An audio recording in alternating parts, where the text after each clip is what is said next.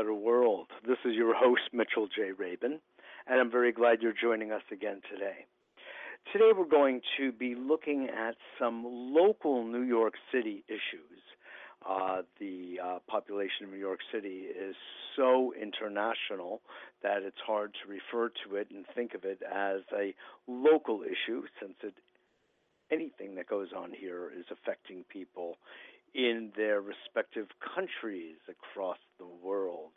Interestingly enough, if their families are experiencing something here, there are repercussions elsewhere. So that's just part of the cost and the excitement of living in an international city like New York.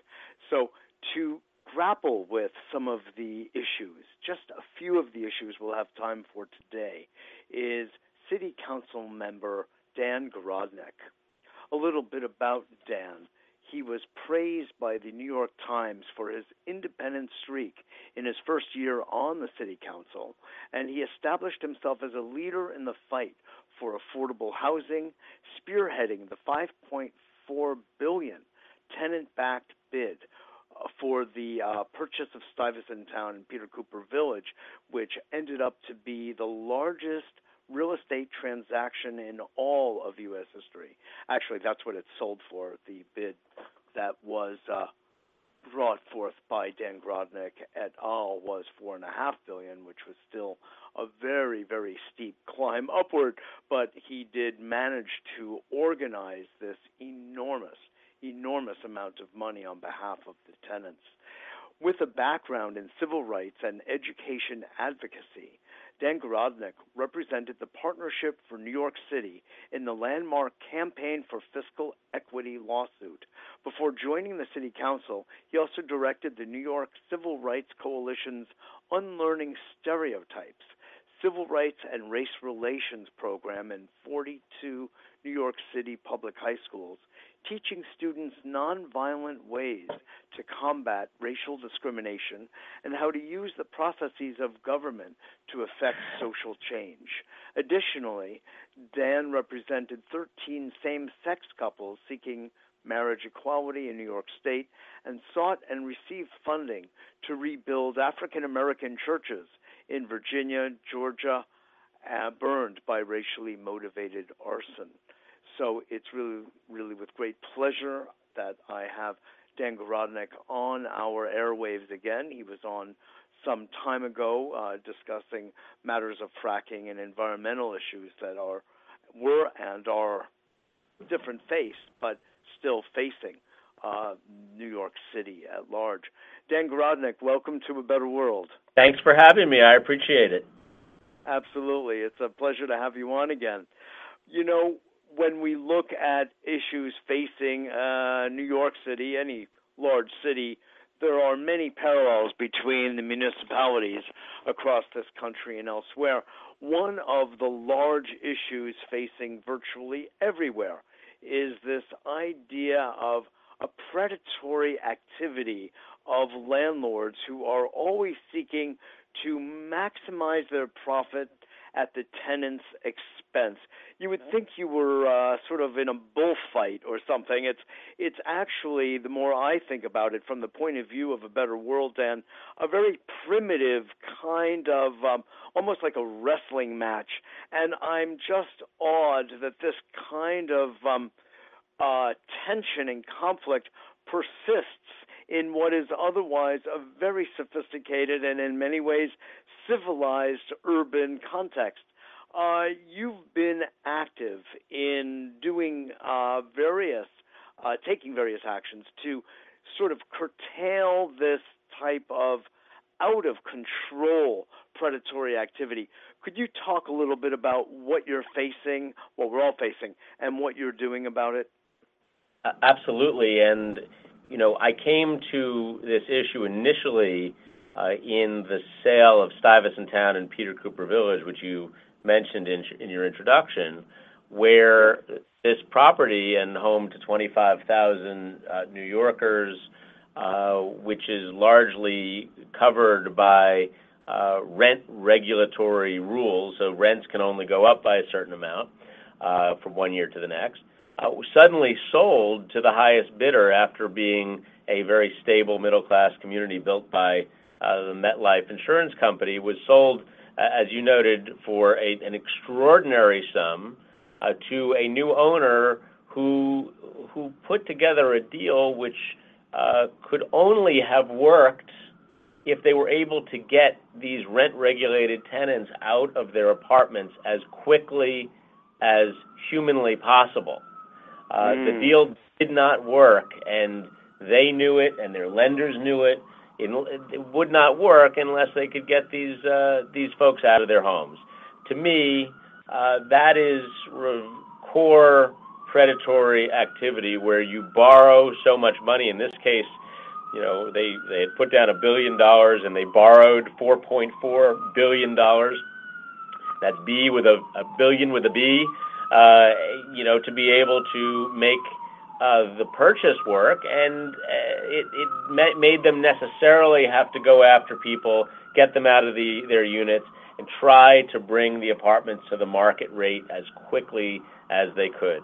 And what we've seen is... I'm sorry, I just wanted to bring this up. You say get tenants out of their apartments. So it raises a question, of course, certainly of ethics, but of simple legality. And it seems to me, and please correct me if I'm wrong or enhance it, that in order to get tenants who are living, as far as I know, legally in their apartments, to get them out requires something that is really illegal activity, such as harassment, such as possible deceit regarding their rent payment history or their legal claim to the apartment. I know even MetLife was doing this back in their day. But so here is a bank that is supporting, in effect, illegal business practices in order to arrange for them to get paid their loan back on a monthly basis. That is it's a fair observation.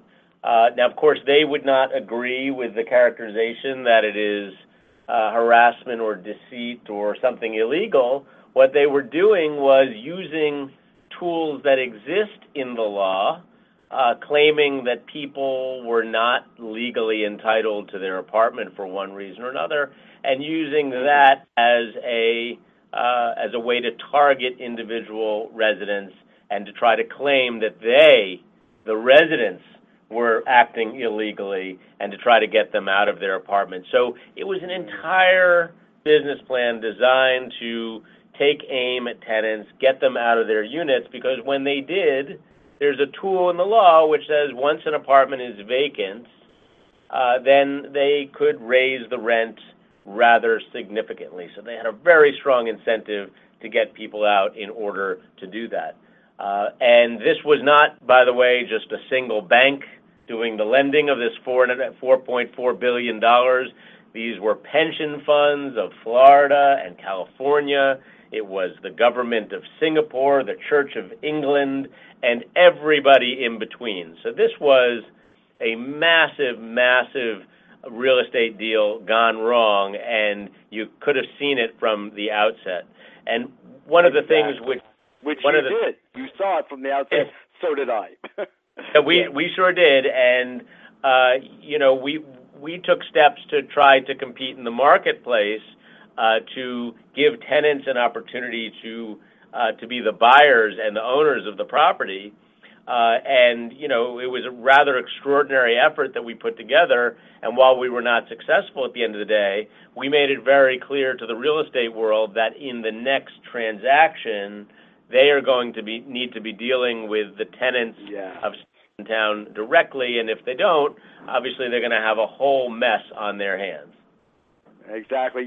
That's something that we could call a net benefit from the entire rather extraordinary effort that you made with a number of cooperating law firms, and there were people on the ground. I think I remember there was either a pension fund or a labor union that were really getting behind your activity as well. So there really was a net benefit, even though it didn't clinch the sale. But since we're going so far in this, I'd like to ask you, Dan, because I was making a case at the time that since the city had donated these 80 acres to MetLife at the time, back in the 1940s, and offered them an extraordinary J51 tax abatement, didn't the city have some standing in who it was that would buy the property,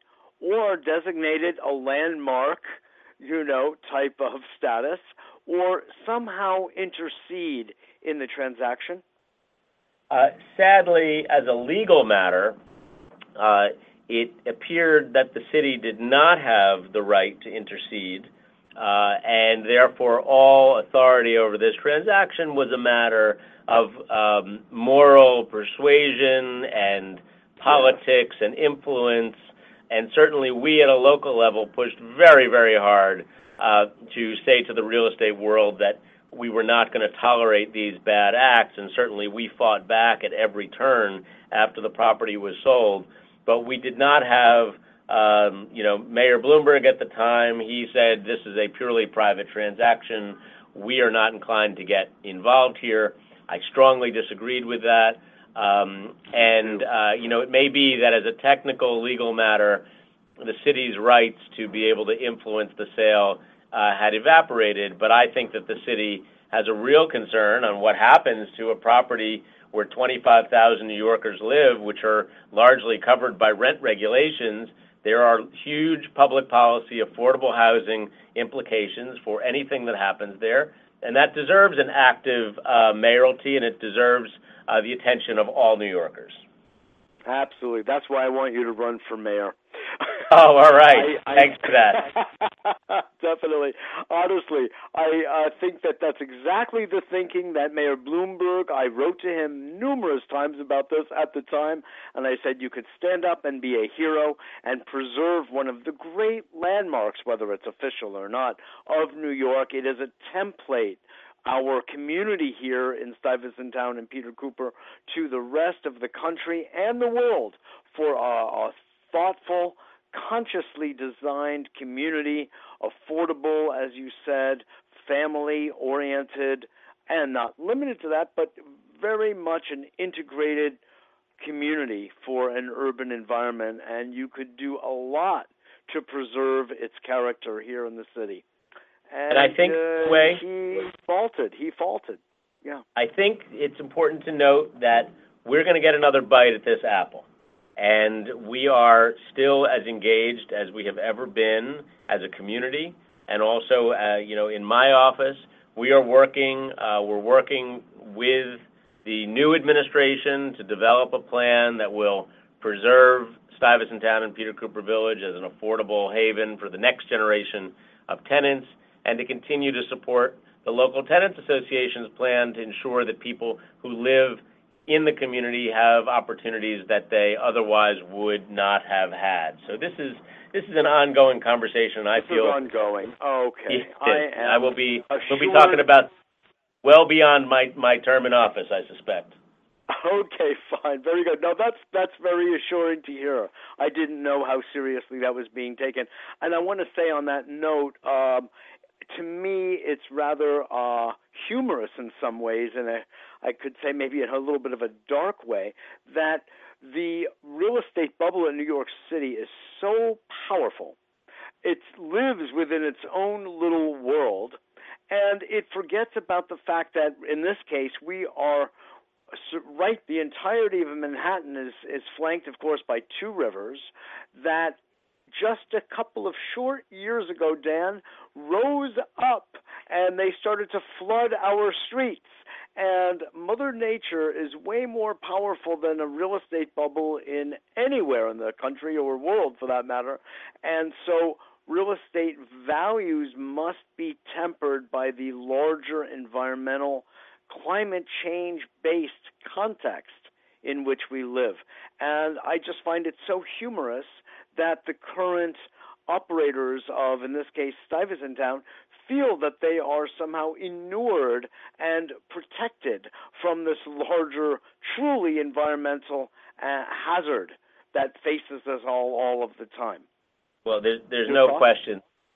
When you have a community anywhere in New York City that is bordering the waterfront and where you are subject to storm surge like what you've seen in recent history, that you are totally vulnerable, and that continues to be an issue in parts of my council district, certainly in Lower Manhattan, Staten Island, Coney Island. There's a lot of areas of New York where this is a real and live issue, and we've seen some federal funds coming our way to help devise plans to prevent storm surge.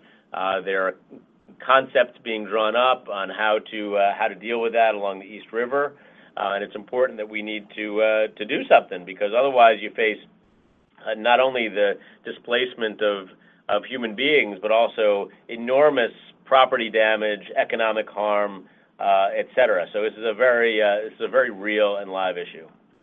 It's very real. Wonderful. I'd like to, before moving on to a couple of other topics, I'd like to just drill down a little bit further, if you will, regarding protection of tenants in the citywide. And I know because our show is largely dealing with national and international topics, I just want to say to the audience that you know that what goes on in New York is bellwether for the rest of the country, really. So while the names and faces may change a bit, the fundamental issues remain the same.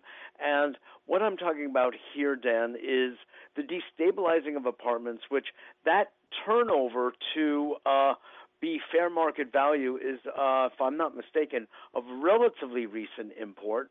There remains, because of the Rent Stabilization Board, rather significantly high annual increases, certainly that began even before Bloomberg, but carried through 12 years of Bloomberg.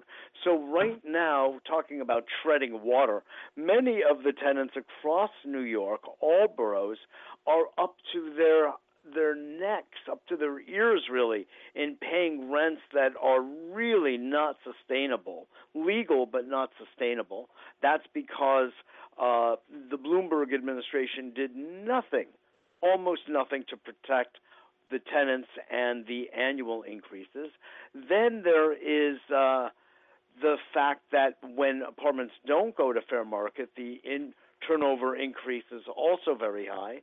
And one of the silliest things of them all, and I had the pleasure of speaking with someone on one of your staff in your office recently about this, is the MCI, the capital improvement, which is a wonderful idea on the face of it, except for the fact that the tenants have to pay for it even after the elevators are improved or what have you for the rest of their lives, instead of a year or 2 or 3 of amortization of the capital improvement, which is totally reasonable, and even the landlord making something on it, no problem, but forever. Could you? Yeah, I mean, that's really, it's a mind-boggling loophole in the law, which allows, as you say, a landlord to make an improvement, put in a new elevator, put in a new boiler, and charge the tenants for it, put it on their rent bill, and once that is fully paid off, you would think it would come off the rent bills. But no, it stays on there forever, and it becomes an addition to your rent. And that's simply unfair to tenants, and it's something that deserves reform. And unfortunately, up in Albany, we did not see the reforms that we wanted to see to these rent laws to create more fairness for tenants, and that was one of the areas. We wanted to end vacancy decontrol so that when people come out of their units, their apartments can't be deregulated, which would deal with some of those predatory practices that we were talking about at the start. But also, MCIs, the major capital improvements, they should not stay on the rent bills forever. It's just not fair to tenants, and that really that needs to be addressed. And what is the overall sentiment in Albany about life in New York City in this regard? I don't know why Albany is controlling it. That's its own issue. But what did you feel was the temperature? I know you organized busloads of people to go up there to demonstrate and show you their strength. So what is the sentiment there about Mitch, if you're asking me to try to explain Albany to you, I'm sadly out of my depth. I cannot understand it. Do not understand it. Frankly, maybe I'm happy that I don't understand it, because what happened in Albany this year was a real disappointment, and New York tenants saw a real opportunity to reform these laws and to strengthen them, but watched as a deal came forward that did not include most of the priorities that we all had advocated for. And you're right, I was leading those buses. We were bringing up tenants and going to make our case. And sadly, it was not a successful year. But it's these battles will continue. The laws were renewed and extended, just not strengthened. But we need to do better. We do. Where was Governor Cuomo on all of this, Dan? Well, Where did he stand? He expressed support for a lot of the principles that I had noted for you at the beginning. But at the end of the day, they were not part of the deal. So it's hard to know when you have an assembly speaker and a governor apparently for the same things, and a brand new Republican leader in the Senate, how this was not part of the final equation. But I suppose that people have to suss it out, draw their own conclusions, and see where we go.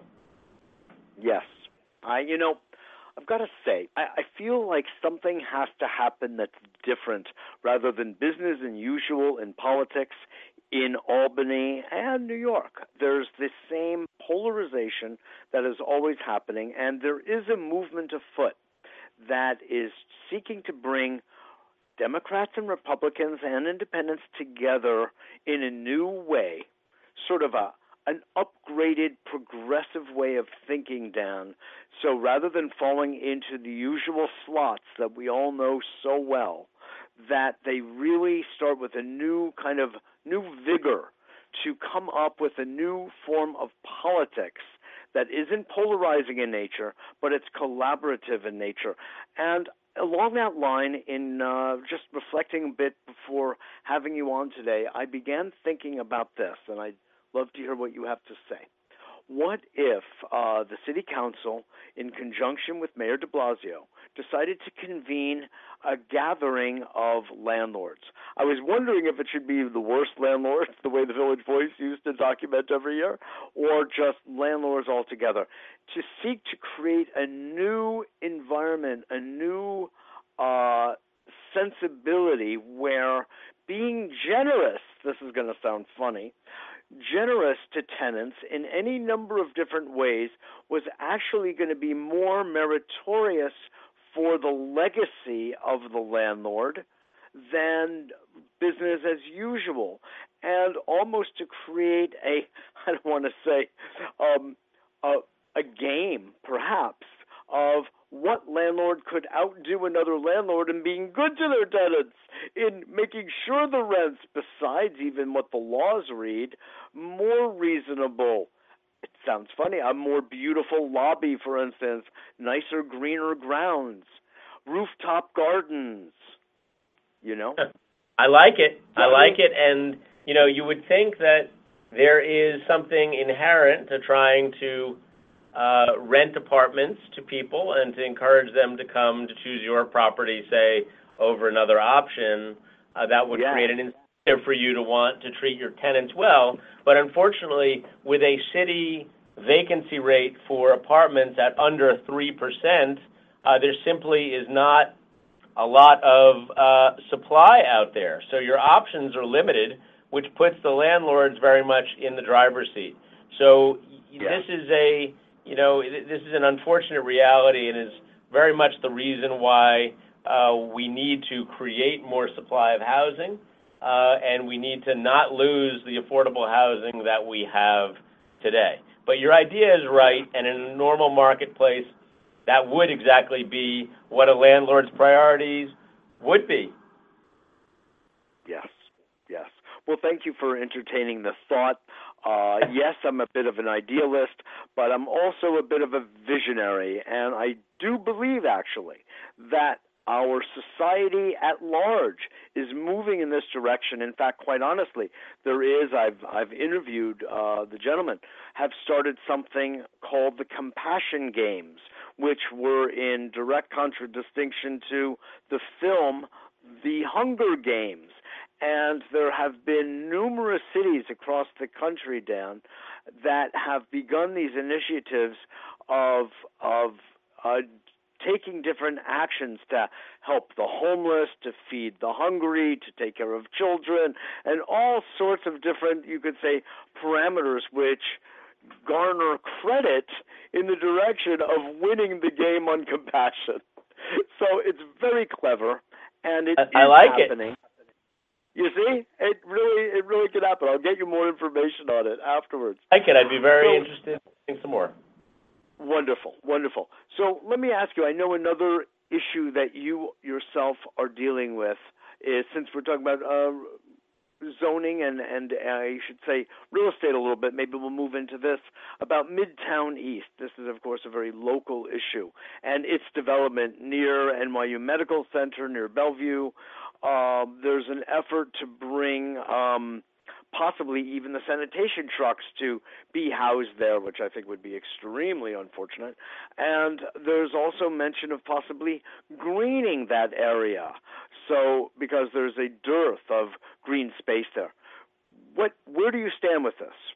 So when you talk about the rezoning of East Midtown, you're thinking about an area a little bit further to the north of what you just described, although there is a proposal for a garage for sanitation trucks in the neighborhood that you were just mentioning. The East Midtown rezoning, though, is an area from 39th Street up to 57th Street in Midtown. And the premise there is that we want to do sensible growth in Midtown. We want to make sure that we get buildings and a district that has been known to be a premier commercial office district for New York to continue to grow and to continue to evolve, and not simply to be stuck in outdated zoning rules in New York City. And the reason why this may be of particular interest to your listeners, whether they're in New York or outside, is that we are developing models where we are tying development to infrastructure improvements. And we are saying to developers, as we did in a recent building on 42nd Street and Vanderbilt Avenue, if you want to build a bigger building, a commercial office building, fine, we will grant you the opportunity to do that, but in exchange, you need to put considerable sums toward improving our transit network. In this case, we were allowing a building to go through, and they committed, after we negotiated, to $220 million in infrastructure improvements to make the experience of the Grand Central Commuter and Lexington Avenue subway rider better. And those improvements will need to be finished before this building is occupied. And if the costs of these improvements go up over time, it is on the developer to actually bear that risk. So it's a very good deal for the public, and one which is unprecedented in its scale, and it is unprecedented in its impact. So we're very, very excited about that.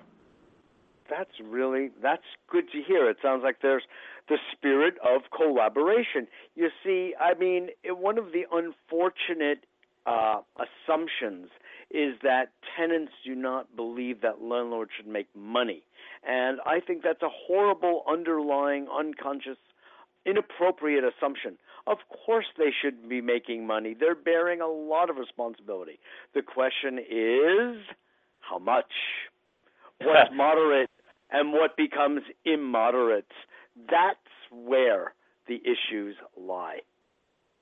Yes, and I think that one of the things that we've been able to show in this rezoning proposal is that we will allow for growth, and we will allow for buildings that will deliver more to the city in property taxes and economic activity, but we're also going to make sure that the public gets a good deal out of it, and that we're able to accommodate new workers who are coming in, and to make sure that we're doing our infrastructure improvements before we have all the new development. We've seen this problem not just in the Grand Central neighborhood, but all around the city, where you see sudden bursts of development and, families moving in, kids being born, and suddenly, the local public school can't accommodate the kids who are in the buildings in the area, and you have wait lists for kindergarten. All this is to say that you need to plan better. You need to do your infrastructure up front and anticipate what is happening, or as you see things happening, be able to respond and be nimble enough as a city to be able to fix these problems before they actually become problems. And that's what we were trying to do in East Midtown, and I think we are. I think we're going to have some great success. Wonderful. Well, I'm really glad to hear that. That's very encouraging. In fact, you anticipated, but one question.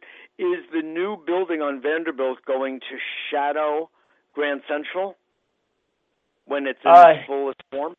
It's not. Well, it's right next to Grand Central. Grand Central is, right smack in the middle of office buildings today, so it's not like Grand Central is getting a whole lot of sunlight. It may not even be getting any sunlight, frankly, directly on it. But it will be a large right next to Grand Central, which, by the way, to me, is sound planning for a dense urban environment. You want to put your densest office buildings next to mass transit. It's good for the environment. Yes. It promotes mass transit. It allows for density in a place that it belongs. It's a truly progressive vision of zoning, so. And also you can go a little bigger when you're right next to a low landmark building, because it creates a little bit of breathing room there. You have a big building right next to a very little building, so it helps to create a sort of a balance when you're talking about light and air. It's a good point. I just thought of this. What if we had high rises that are now see-through? Just playing. If you could pull it off, I think it would be brilliant. That would be great, right? Lots of glass. Glass. Nobody really likes these glass buildings, but yes, I'm with you. I know. Okay, it's a thought. Now, you did anticipate something else I wanted to bring up, which has to do with density levels and respecting infrastructure. And who is it, what agency in the city, Dan, is involved in monitoring what the density levels are, and water, sewer, garbage disposal, even demographics having to do with supermarket access, such as these? Who is looking out for access to transportation? Is there an agency that monitors this? Whenever you do a new development that requires public approval, and it's a significant enough development that it has impacts like what you're describing, you as the developer need to retain and get working an environmental impact consultant to study the impacts that your proposed building will have. And then it's on, the public authorities, which is the Department of City Planning and the City Council and the Borough President and the community boards, to evaluate whether or not your building should be what you propose it to be, based on the impacts that you have identified. And that's, it doesn't create a formal requirement on you to do this or that, but it does require that you study and disclose impacts, and you leave it to the decision makers to figure out what that should mean about what benefits you should be granted. Yes. You are listening to A Better World Radio with Mitchell J. Rabin. We're on every week here in New York City, although we are heard across the country and the world. And if you do not yet get our weekly free newsletter, please just simply go to abetterworld.tv. That's abetterworld.tv to sign up for that free newsletter, which announces our weekly Monday public community television show at 7 p.m. here in Manhattan, as well as our weekly radio shows. So make sure you become part of a Better World community and family. Today we are spending this show with Councilman Dan Garodnick. Dan has an outstanding background of representing civil rights, educational advocacy, and is really, I say, a councilman for the people. And it's really with great pleasure and honor that, Dan, you're on today and speaking about these really very important things that I know you're very, very involved in and dedicated to. And I want to just say, just stepping back for a moment, even before you got involved in New York City politics, what you were doing regarding changing, unlearning stereotypes is a very high level of thinking regarding how to change and create greater integration between people of different backgrounds, different colors, races, creeds, etc. And that's a very high level. And then bringing public school education and government processes to help bring this about, I think is really a very progressive step. And I'm really glad to hear. Are any of these initiatives continuing today? Yes, they are. In fact, that program has proceeded for a number of years. I had the privilege of directing it for a couple of years before I went off to law school. And you're right.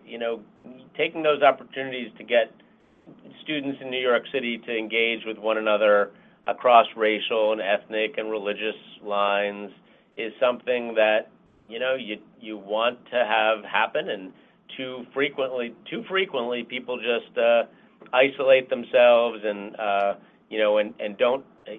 don't embrace people of different backgrounds. And this program was designed not to proselytize or put forth a particular sort of view of the world, but really to provoke and to get students to talk to each other across racial and ethnic lines and deal with some of the most difficult issues of the day, and also learn how to use the law and activism to affect social change rather than resorting to violence. And so it was something that I felt very, very good about, and it continues to be a priority of mine to think about ways to address the civil rights challenges of the day. I did, as you noted in your intro, sometime after I directed that program, there was a rash of African-American church burnings in the South, and there was arson suspected in many of these church burnings, and I decided to go myself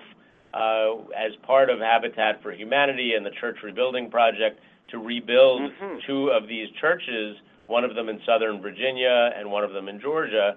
And I went to religious organizations in Manhattan, and I said, this is important for us to stand up and say that we will not tolerate hatred of any form in this country. And I think it's important for you to sponsor me to go do this. And, report that Central Synagogue on 55th and Lexington said, we're with you. We think that's fantastic. You go as our representative. And so I went as their rep for about a month to help rebuild churches, and I think it sent a very strong message to the congregants, and also was an important message for the congregation of Central Synagogue in New York that was something that they were able and willing to do. Absolutely. That is beautiful. Bless you.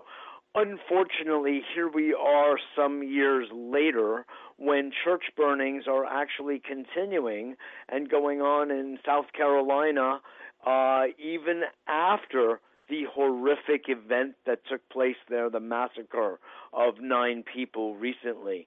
The church burnings get very little media attention, and yet they are, to this day, persisting.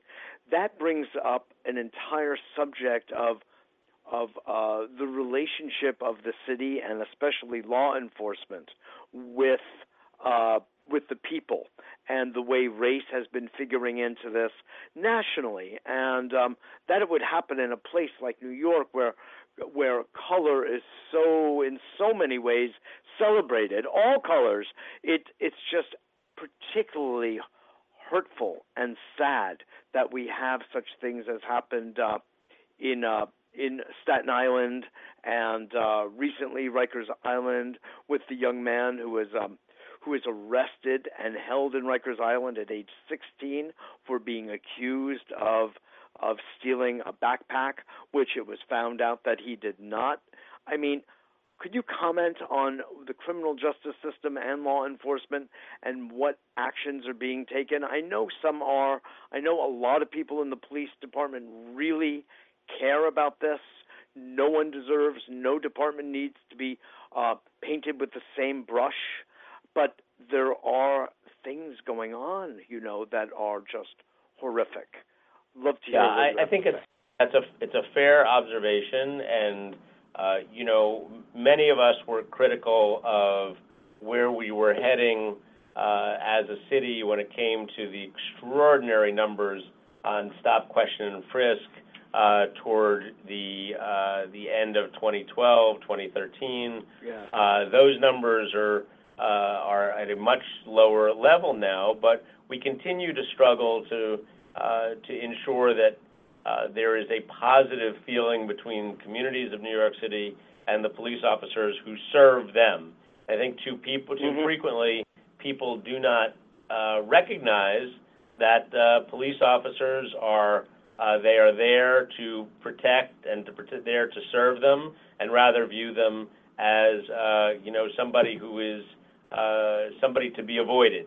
And some of that is is a cause of aggressive activity, and some of it is just built in, to the way people have interacted with police over time.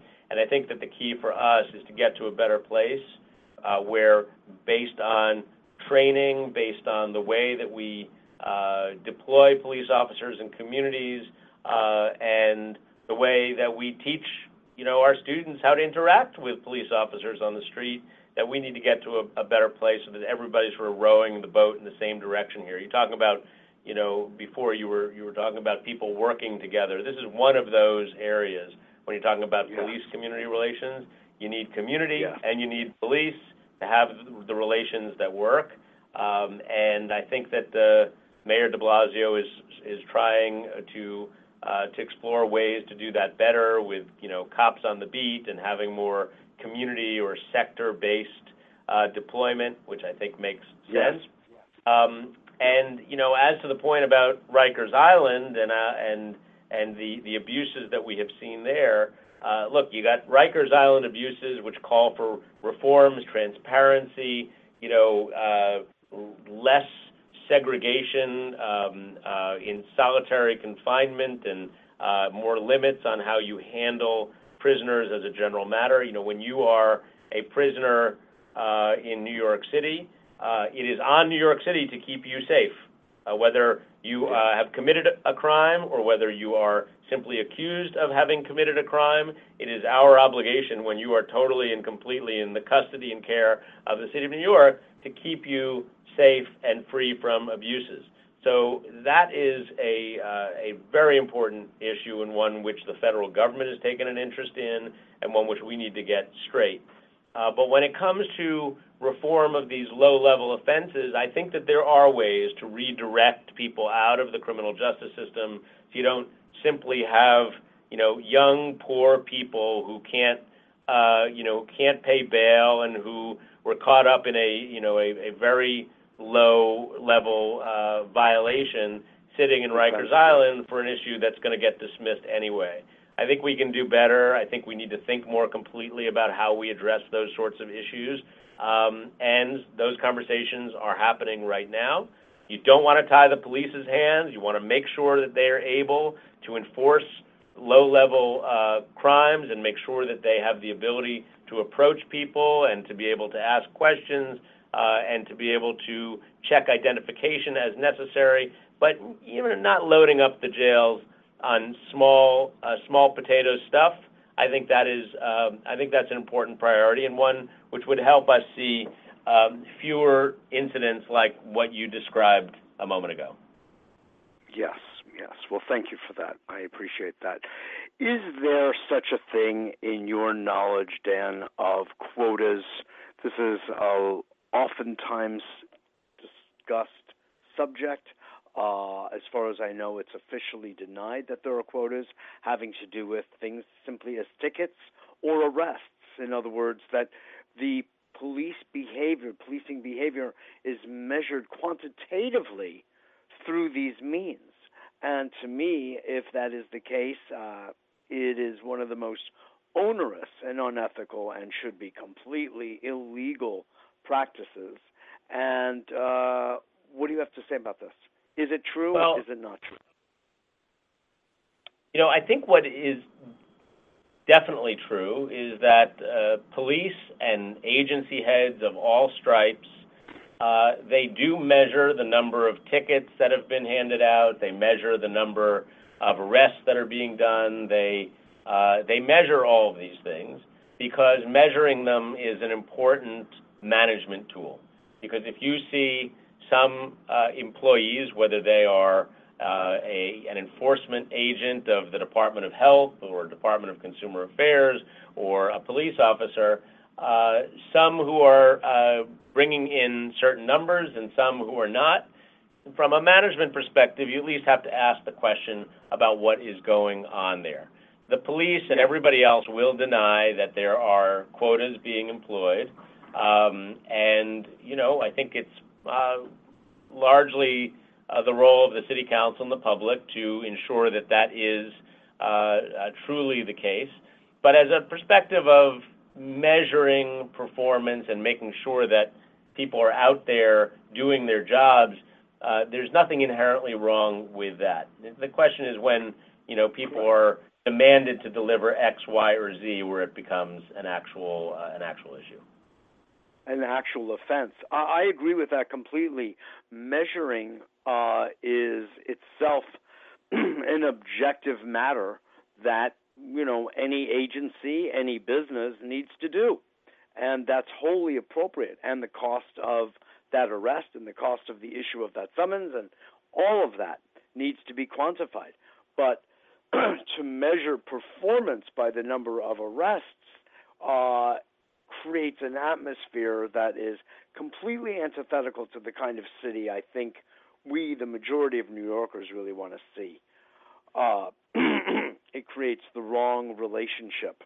And I'm happy to say that I think most people, most of the time, have a generally decent relationship with law enforcement based on what I see, and that comes from originating with the cop as well as the New York citizen. So I think there's a lot good that really needs to be acknowledged, and it's more the bad apple syndrome that I think that we have been suffering from and under the yoke of for some time now, and I really myself like to see that handled. And I do think, and I'm glad to hear, that there are initiatives, and I think the police commissioner is helping to really head that up. I feel that he is a humanitarian, and I think that's the right attitude.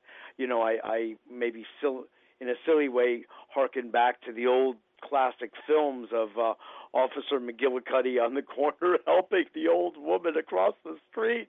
And, we laugh at that, but my God, that was a more peaceful time. And the relationship between police and people was much more settled and relaxed, and police were very, very helpful. And there have been shows on segments on things like 60 Minutes that have shown in different municipalities that kind of effort being made by the police to engage people on the beat in the community in a very, kind of a very honoring, respectful way. And it changes everything. It changes everything. Yep, no question. Yeah. So listen, we're almost out of time. I do want to ask you one other thing here, which involves the greening of New York. Truly, Mayor Bloomberg did much with the changing, creating bike lanes I'm particularly sensitive to that as a bicyclist, and many of us appreciate a lot of those initiatives that occurred during his administration. There have been initiatives.